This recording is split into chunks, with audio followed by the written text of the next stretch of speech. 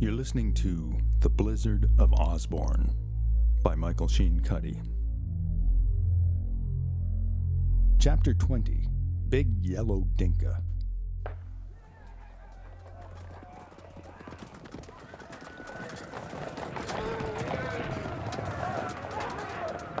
Jet! Where are you?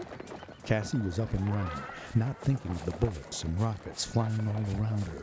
No matter what, she had to find the oven pens where they took Jet before dinner. Ducking and dodging like she was on a soccer field, she tripped over a long, thick tube. No, it was Sly. He was sidewinding across the sand, flicking his tongue, seeking cooler air away from the heat of the battle. Hold on, Cassie. Staying low is our only chance. Cassie scooted down and held fast to Sly's back while he darted to and fro. It was like riding the wild cobra at the Harrison County Fair, Cassie thought, as Sly twisted and turned and darted among the sand dunes. His speed and quick reflexes soon got them clear of the battle. Once they reached a quieter place, Sly stopped for a breath, hoping they could come up with a plan. Did you hear that? It sounded like a psalm. That's what I thought. He sounds close.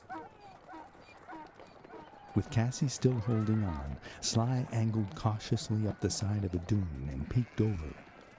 From the crest of the dune, Cassie could see down into the oven pens. She saw a Sam standing among a flock of oven, then spotted the crate where they'd put Jet. Look, there's Jet and a Sam. Cassie, wait! It's too dangerous! But Cassie had already leaped off Sly's back and was running down to the oven pens.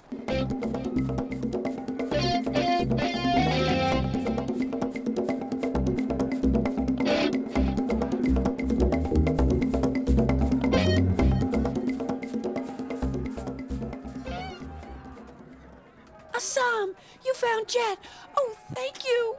Cassie threw her arms around Assam's neck and gave him a big hug. Assam hadn't actually set out to find Jet.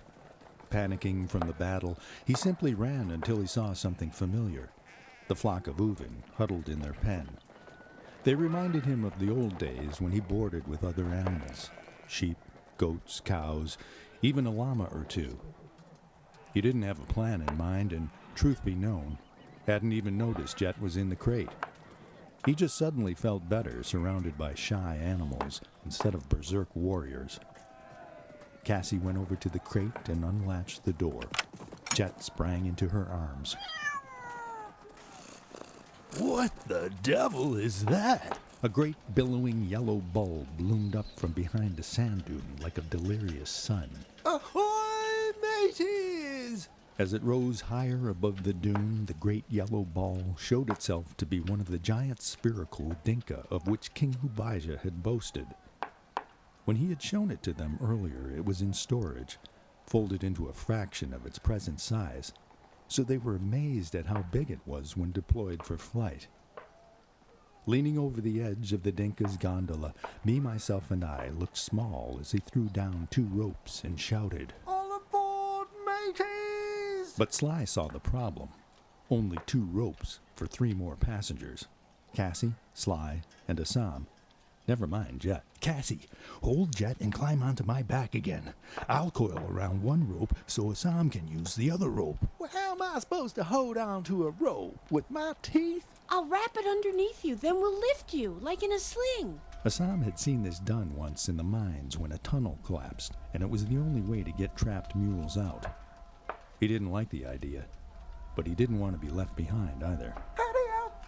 I don't know how to control this thing! And sure enough, the big yellow Dinka drifted away, so Cassie had to run to catch it. She leaped and grabbed hold of one of the ropes. Hold this in your teeth, Assam. The wind was filling the Dinka with warm desert air, causing it to rise. As Assam struggled to hold the Dinka back, Cassie grabbed the other rope and tied a loop around his hindquarters, then his front quarters. A real cowboy would have roped Assam properly, but Cassie did the best she could. Once she had Assam secured, Cassie grabbed the second rope so Sly could coil around it. Then she scooped up Jet and climbed onto Sly's back, suddenly feeling the ground fall away beneath her. Looking down, she saw the battle raging below, but fading farther away each second. Then she saw a soldier on the ground, aiming a rocket launcher at them. A white flash flared by, barely missing them, as they dangled from the ropes trailing beneath the big yellow Dinka.